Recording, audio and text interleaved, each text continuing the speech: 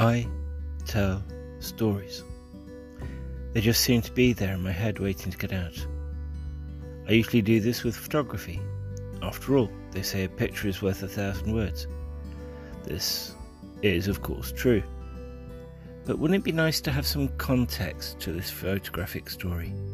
So, I started telling the stories behind the photos as well.